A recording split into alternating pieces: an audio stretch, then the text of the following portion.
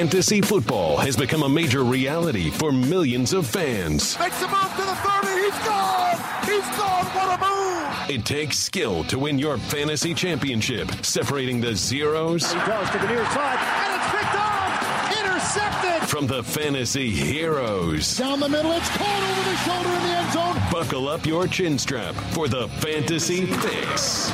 Always a pleasure to talk fantasy football with our friend Michael Harmon, SwollenDome.com. Mike, Nick Ferguson, and I have the great honor of multitasking for 7 hours without commercials, so we need your insights. Take us back to the early games. Who were the standout performers at the quarterback position? Well, I'll tell you what, it's gone at just how we drew it up. Eli Manning and Nick Foles, top 5, joining Brock Osweiler and Blake Bortles. I mean, Cam Newton with the 242 and 4. Certainly, we had expectations that he'd put up points against Green Bay, but didn't think that you'd necessarily see this type of explosion from him, especially with Funchess ailing a bit. But they rally, come up with a huge effort. But a lot of names across each position that are leaving people scratching their heads and wondering where the heroes are.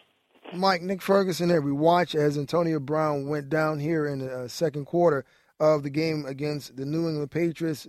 We haven't been updated on the injury, but it seemed like it was pretty serious with him being lifted off of the field. With him being out, who elevates and now emerges out of that wide receiving core for the Pittsburgh Steelers? All right, the latest update is a left calf injury. They had taken him in for x-rays, according to the reports that I'd seen a little bit earlier. So returned questionable. Eli Rogers getting the ball creatively thus far, but going downfield, it's time for Martavis Bryant. He's long out of the doghouse, and the target count has been up. Now's his time to shine. We're seeing a little more leaky defensive back work from New England the last couple of weeks. You saw Jay Cutler with all sorts of time and freedom last week, but thus far the pass rush starting to get a little bit after Ben Roethlisberger. He's being attended to on the sideline as they went to a commercial break. So for Ben, we'll see how quickly he needs to get the ball out. Maybe Jesse James starts to see a high target count here if the pass rush keeps coming on Roethlisberger. It's the Fantasy Fix with Michael Harmon from SwollenDome.com. Mike, we know Todd Gurley has already had a big first half as the Rams are dismantling the Seahawks 27-0. Who are the other standout running backs so far? Latavius Murray came in as a high expectation guy today. Got you your 100 total yards and a score. Kenyon Drake also exceeding expectations, given a little bit of the ninja/sleeper status rising from the ashes, where people didn't have grandiose expectations despite the robust yards per carry coming in. But LaShawn McCoy, a couple of touchdowns for some fantasy owners that had drafted him early. They're no doubt shaking their fists as if someone had spoiled their favorite new movie that's maybe playing out in theaters, and they didn't get to watch it because he didn't score a lot of touchdowns when you were still fantasy viable. But here at least you've got more of the usual suspects, so guys that had high expectations coming through in the clutch. Kareem Hunt's effort last night, really just set the bar way higher than I think anybody could have expected against that Chargers defense, though it had been a little bit leaky against the run. But certainly some big-time performances here, and it's good to see the pinball machine start to work here for fantasy owners in a playoff week. Mike, there's a lot of teams settling into the fact that their season is now over, while other teams are trying to position themselves for a late playoff push.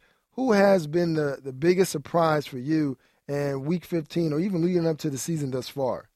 Well, I'll tell you, for Week 15, the fact that Jacksonville, not that we weren't expecting them to win and perhaps win convincingly, depending on how much you're a believer in Blake Bortles. But the fact that you lose Marquise Lee and Keelan Cole steps in, third straight week that he scored, leading all receivers, 186 yards after the 99 and a score.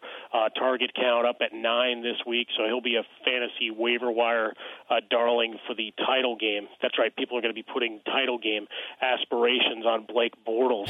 But also the fact, Eli Manning comes up with a big effort. And with Aaron Rodgers' return, if people had the guts, if you got the guts kind of move, you got good returns from Cobb and Adams. Obviously, we'll be watching to see their health status going forward. But if you had a little bit of faith that Aaron Rodgers would be able to get that offense moving, you were rewarded. Finally, Michael, looking ahead to Monday Night Football, is Devontae Freeman a must-start against Tampa Bay? He is arguably the second or third ranked player for the week. Obviously, we've got a lot of games in the books now and big performances in these afternoon games. But with no Tevin Coleman there and half the Tampa Bay defense playing from the sidelines, there's going to be a lot of guys in sweats that are normal starters, especially on that defensive line. So a good opportunity here. Mohamed Sanu in the receiving core. You know, I do my best to promote him every chance I get, given his consistency. So for Matt Ryan, it looks like one where he's going to be licking his chops. Sanu also featuring versatility, just like you. Mike, you're great during the week on NFL No Huddle. Thanks for the special appearance today on First and Goal, and we'll chat with you this week. Appreciate you, Nick. Good to meet you, buddy. The NFL is on TuneIn. First and Goal with Brian Weber and Nick Ferguson. Hear every score as it happens, live every Sunday throughout the season from 1 to 8 p.m. Eastern.